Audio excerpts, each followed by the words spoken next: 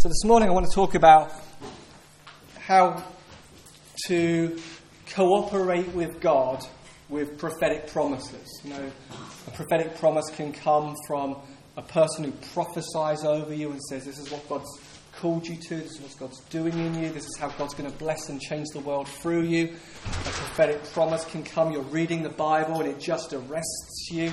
You just realise, wow, God's speaking. The Word of God's a living and active thing and God has just spoken to me. We've got prophetic promises as a church.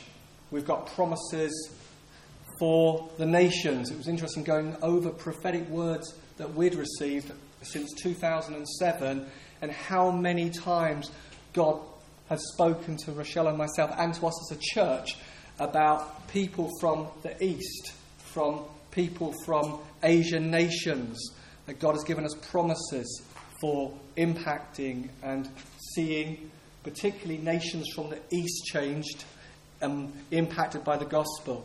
We've got promises for miracles and signs and wonders. We've got promises around remarkable testimonies and remarkable presence and remarkable times. We've got promises around having influence, that we might be a small number, but we've got this calling to have a greater influence than we realise, a bigger sphere, a bigger span, a bigger scope than you realised. We were called to be creative people and creative projects. We're called to be people who find weapons in the river of God, like David found weapons to slay Goliath in the river. We're called to find weapons in the river to slay and kill specific giants like hopelessness and unbelief and shame and disappointment. And hopefully all of you are getting promises from God that you've had when the team were here. God's spoken over you. The team from Eastgate was here. You got prophetic words. But we want to see that as our normal culture, that we're hearing God, that God is arresting you with his purpose for you, that you were born for purpose. You were born to run a specific race, that you are God's poem, that you display who he is to the people around you and to nations. And it's important to be those who know this is why I'm on earth, that Jesus has saved me for heaven, but I'm saved for purpose here on earth too. I know what I'm getting on with. And often we can receive a prophetic word and then we can receive a promise from God, an invitation from God, but we don't always know how to co-labour with it, how to cooperate with God. So that's what I want to talk about this morning and anchoring it in the book of Nehemiah. I think as a culture, we absolutely love the idea of the overnight success. We absolutely love the idea of the person, the singer, who came from absolutely nowhere and they've got this sensational voice and they get interviewed and they say, no, I've never sang in public before. This is the first time I've ever sung outside of my bedroom, outside of just a brush in the mirror. And now I'm in Wembley Arena and I'm singing to thousands. We love that story. We love the overnight sensation. And when we hear the overnight sensation, whether it's the singer who becomes famous or the businessman or woman who suddenly becomes successful, or what we perceive as an overnight sensation, we often ask them, how did you do it? How did you go from zero to hero in one step? How did you become this overnight hit, this overnight spectacular success? What's your secret? We want to believe that there was one single event that changed everything. We want to believe that there was just this wonderful magic moment that changed it all, and that if we could discover their key event or the magic moment, then we could happen and arrive and it all could just go and we're there. We love the idea of the magic bullet. As a society, we love the idea of the secret, the one thing, the one event. And sometimes we're on a quest for, I've got to just find that one event. And you hear it. People sometimes go from conference to conference to conference to conference, looking for the magic bullet, looking for the single one event that's going to do it all, that's going to catapult them into the prophetic promise, or is going to catapult them into a wonderful moment of freedom. And so we could find ourselves, in one sense, on a kind of doom loop. We go round and round and round, always on a quest, but never quite thinking and feeling we've arrived. We're looking for that idea, that program, that fad, that solution, but never really feeling that we're gathering momentum, and never really feeling that we're getting any nearer to fulfilling and walking in that prophetic promise. Has anybody ever felt that? And now we've had that here, and sometimes we've invited somebody, and it's somebody no one knows. And the turnout for the person that no one knows is, wow, whoosh, we're all going to be there because maybe this will be the thing. Maybe this will be the meeting. Maybe this will be the speaker. And then you invite them again the year later, and sometimes the drop-off is as much as 60%.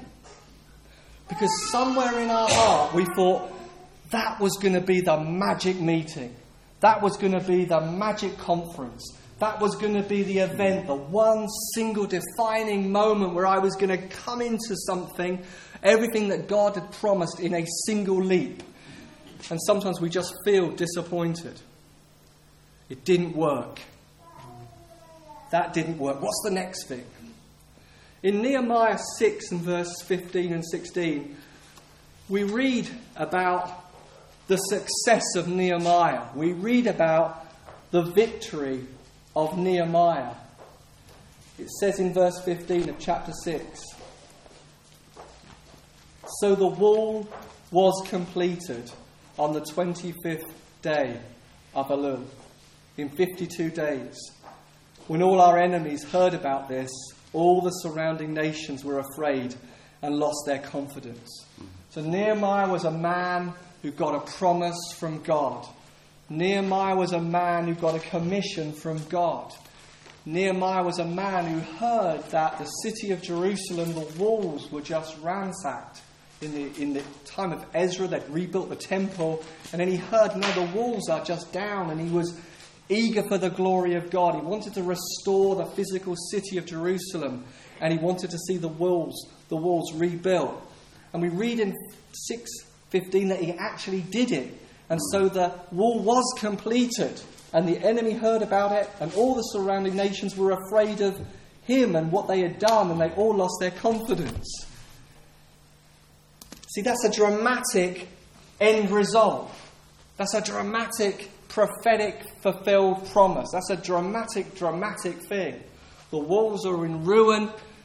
Now they're not. They're being restored. See, no matter how dramatic the end result, the enemy lost confidence. The city was restored. However dramatic the end victory, however amazing the end transformation, the truth of the book of Nehemiah, it didn't happen with one single magic moment event.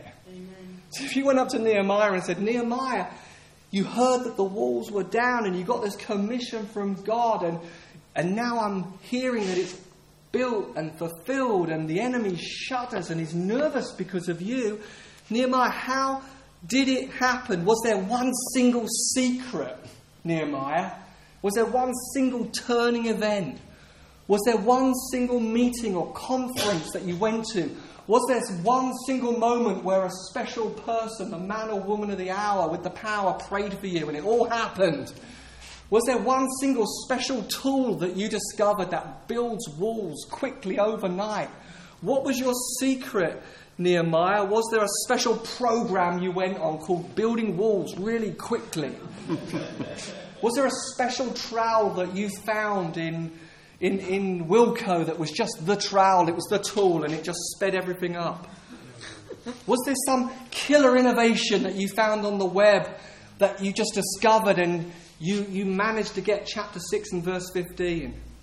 Maybe there was a lucky break. Did you go on Britain's Got Talent, and were you suddenly discovered and you were this great wall builder, and then Simon Cowell said, I'm going to build that wall for you, Nehemiah, because you're so talented. Was there one miracle moment when you just got the commission and you went to sleep and God built the wall? Tell me your secret, because I want to know. I want to build the walls in my life. I want to fulfill the prophetic promises in my life, Nehemiah. I want to see the enemy shudder and lose his confidence because of what I've built, because of the way I saw the promises fulfilled. And if you look at the book of Nehemiah, you hear a response that we think is so depressing. Because God didn't do magic. Because we want God to do magic.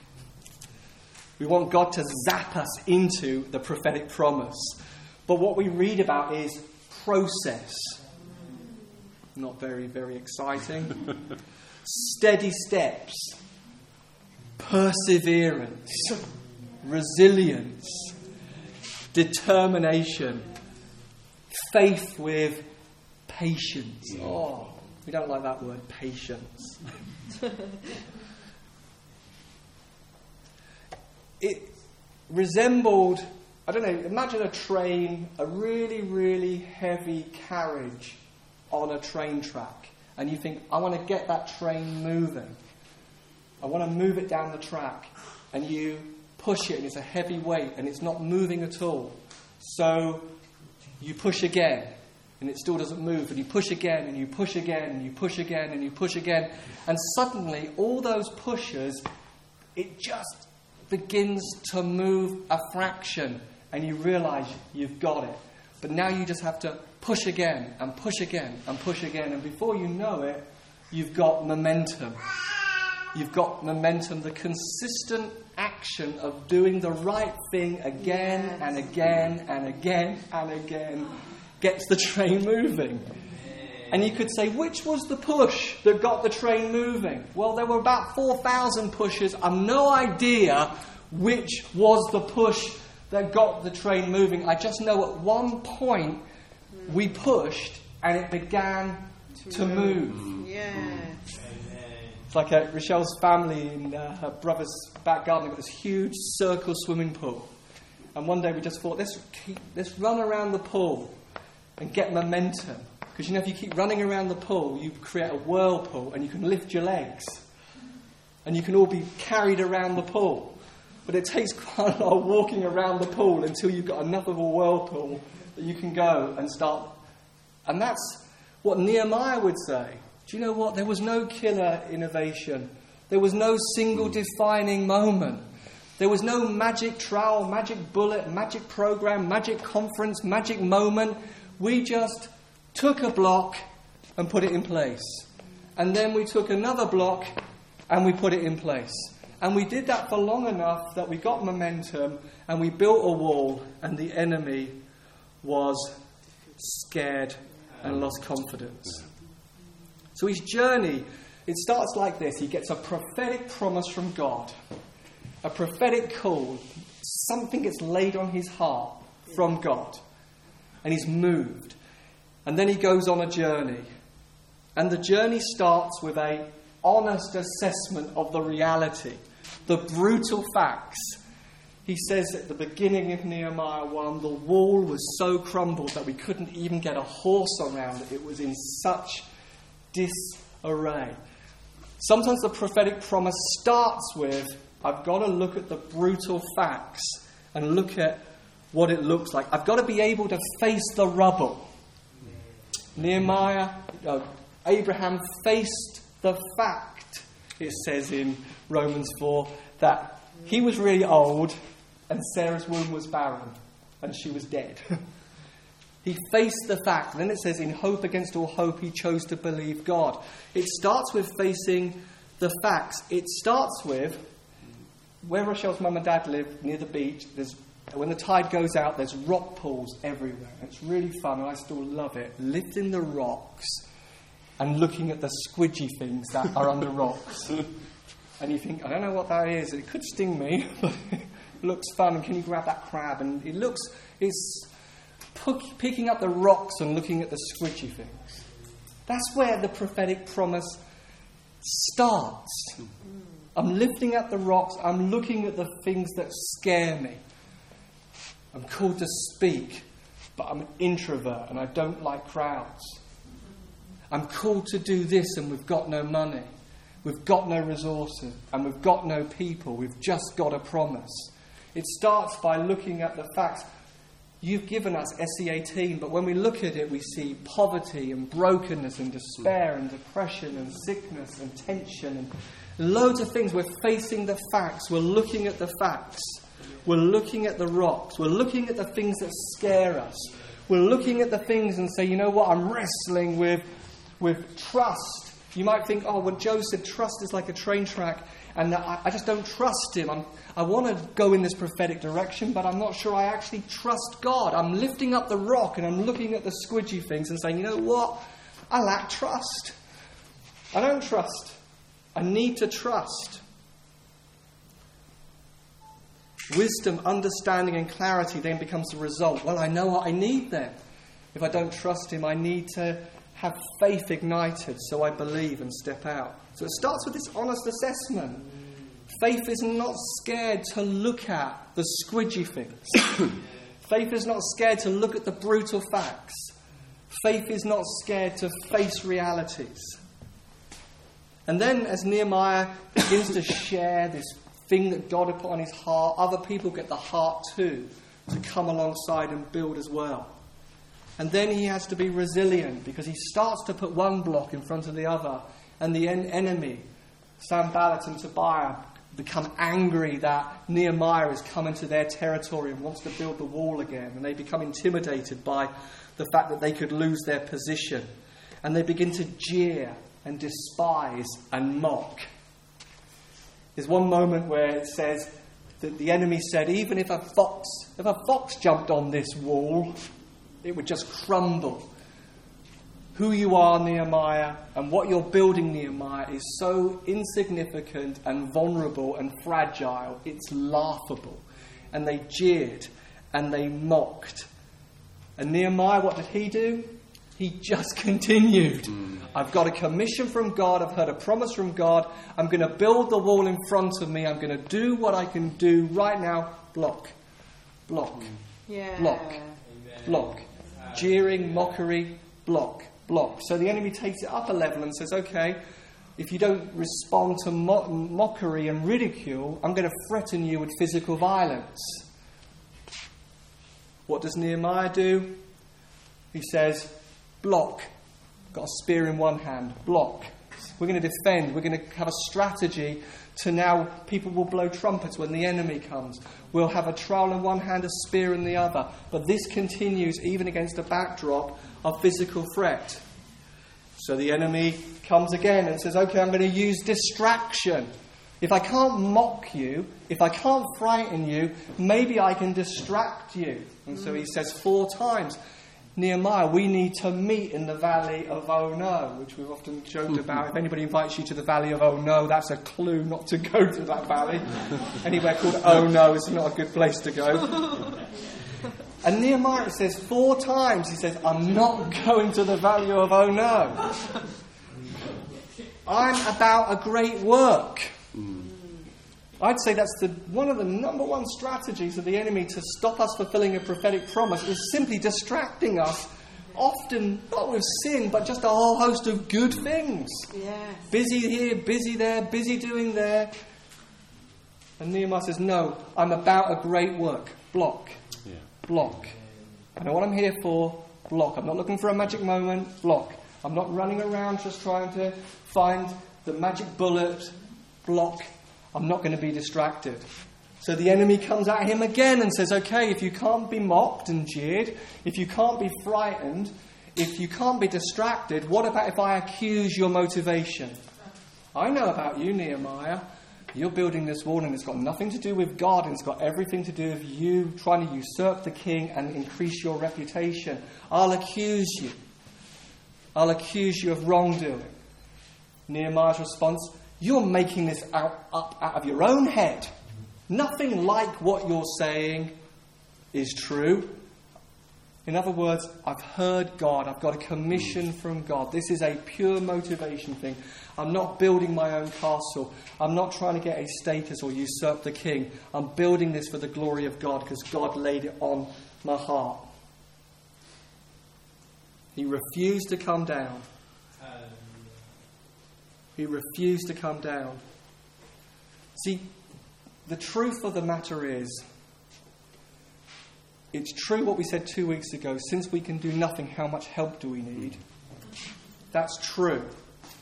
But it's also true that God loves process. And God loves to give us promises. Not so that we can do the promise for God, so that the promise will invite us to connect to God in intimacy and connection, in trust and abiding, so that together we can co-labour to build the wall in front of us.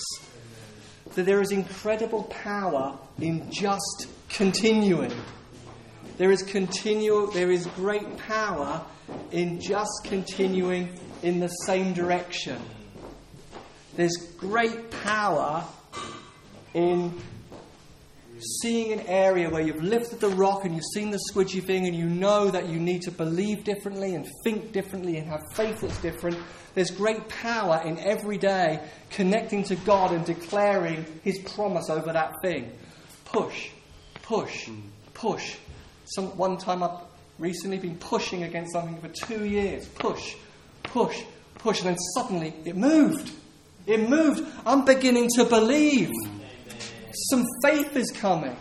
Some trust is coming in that area. I'm able to step out towards you, God, in active faith. And it was birthed in, I'm going to believe this. I'm going to declare this. I'm going to speak this over myself. That faith comes by hearing and hearing by the word of God. I'm going to be directed by the words that I hear. I'm going to speak this over myself until I start believing it. And then in believing it, start trusting it. And trusting Him and moving out towards it. There's great power in just continuing in the same direction, day after day, week after week, month after month, year after year, decade after decade. There's great power in simply doing the right things in simplicity, faithfulness and diligence. There's huge power in it. Yeah. Huge power in it. And then in the midst of that simplicity, that diligence, that process, there are breakthrough moments where He suddenly comes and He does a work. So we're not modifying ourselves. It's not us changing ourselves for our own discipline. We're looking for an encounter. We're looking for a meeting. We're looking for a moment where our eyes catch and He ignites faith, where He births something in us. And the context often of that is simplicity. It's resilience. It's diligence. It's faithfulness. It's moment by moment by moment. Remember a few years ago, it's happened many times, we got so moved by someone's testimony about giving. Really moved by it. We thought, actually, we want to go up a level in our giving. And then we went for 3 years, had the worst financial moment of our life for 3 years that we'd had since we got married. It's the worst financial time we'd had. And we didn't give because we were looking for the money. We gave for the adventure with Him, but we were also believing at the same time for His promises of overflow and more than enough so we could give away. And then suddenly, one day, it broke. I remember 2.5 years in thinking, did I hear right? Did we hear right? Were we just emotional? And we thought, no, we've got to stick. We've got to keep push. We can keep doing this diligently. And one day it just broke in the smallest possible way. It just broke. And then following 2 weeks after that, it broke again a bit more. And then it just went, and everything we'd given over 3 years, He gave back in less than 3 months. He's just amazing. And we learned so much about Him, but it was simplicity, faithfulness, and diligence. It can be in giving. It can be in serving. It just can be when the church meets, I'm there. Week after week after week. Because it's not the one push every now and then that does it. I'm in His presence week after week. I'm in His presence day after day. I'm with His presence. I'm with His people. I'm being encouraged. I'm an encourager. I'm not just going to prophesy once. I'm going to prophesy every time I'm in a room with believers. I'm doing it again and again and again and again until momentum comes. And so Nehemiah is a man who said, when accused, he removed his options. He said, should a man like me run? And then he says, in the context of being accused of false motivation, he asked God, now strengthen my hands.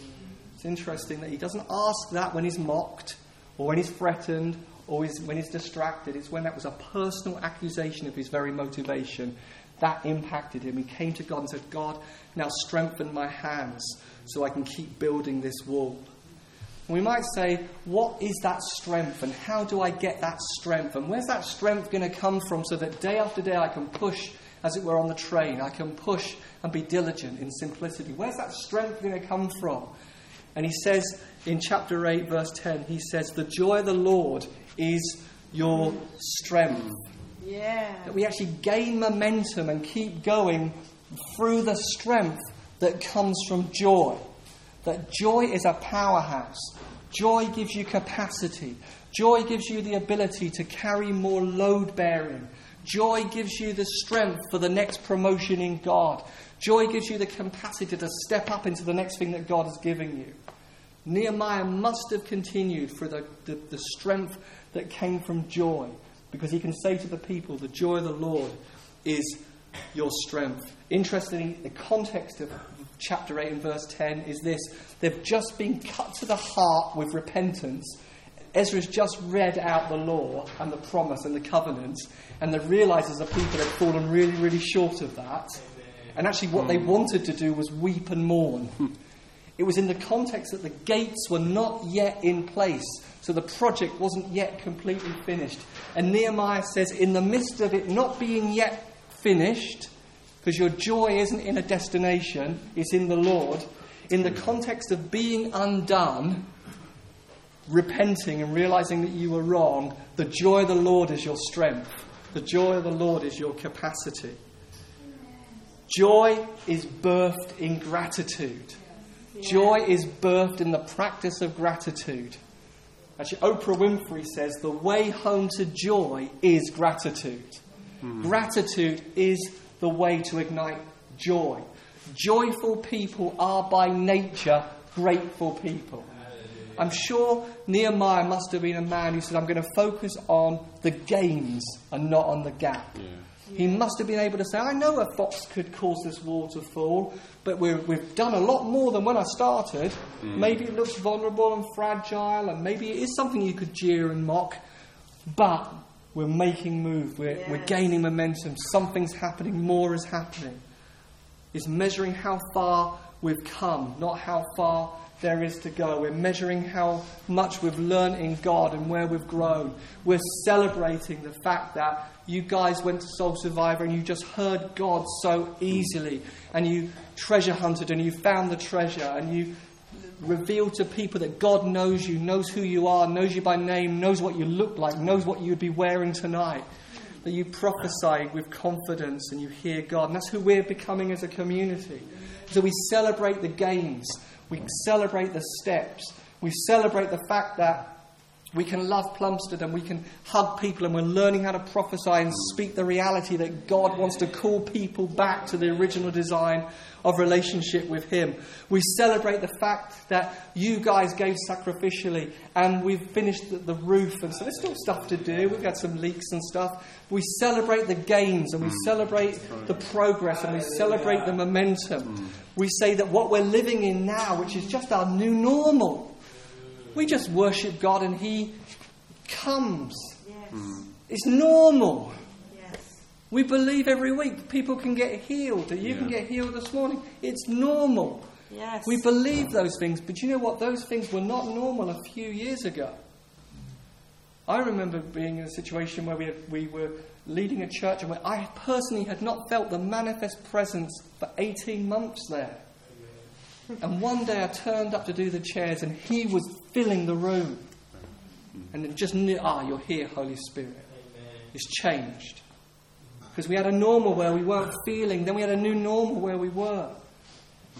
Guys who lead here and worship week after week after week, push, here early, push, rehearsing in midweek, push, stretching their gift, growing. And then they come and together we encounter him. There's no magic moment where we grow in a gift. It's just push. I was an introvert, didn't like crowds. My first preachers, you might say they're still the same, weren't that great. For years. Years and years and years of learning and growing and digging and coming after him. Push, listening to him speak and say, hey, Jamie, we're not going to dwell here all the time because I do not call you to be introspective, but hey, we just need to look at this squidgy stuff. All right? Because that's going to get rid of that, face some brutal facts about that, because you're going to go further, higher, more opportunities that together we can see that changed. And so we're growing. We've gained so much in enjoying the presence of God, in healing, in confidence in who we are, in courage, in identity, in intimacy. And there's more and more and more and more and more to come. So we don't modify ourselves, not us white-knuckling, changing ourselves. We come to Jesus, not just when we need him or when we're in an emergency, day after day after day after day. I want to touch base with you, Jesus. I want to be with you, Jesus. Actually, I don't really feel much need of you right now. I'm feeling pretty good. But I want to be in relationship with you. I want to see you more. I want to know you more. I want to be face to face with you today. I don't want a day to go by, a moment to go by, an hour to go by without connecting with you and recognizing you are the very source of my life. It's push. And then one day we see some outflow. Something happens here. We hear his voice there. We get a fresh wave of courage there. And we say, what was the moment that gave you that fresh courage? What was the moment? There was no one moment. There was no one magic moment. It was all these things. That conference. Yes, that meeting. Yes, that moment where I declared. Yes, that prayer time. Yes, that meeting with a friend. Yes, that sozo. Yes, there's all these things, but there were just so many of them. I haven't got a magic bullet, a magic tool, a magic moment. It was just faithfulness, diligence, resilience, perseverance, faith with patience. You invite us to stand as we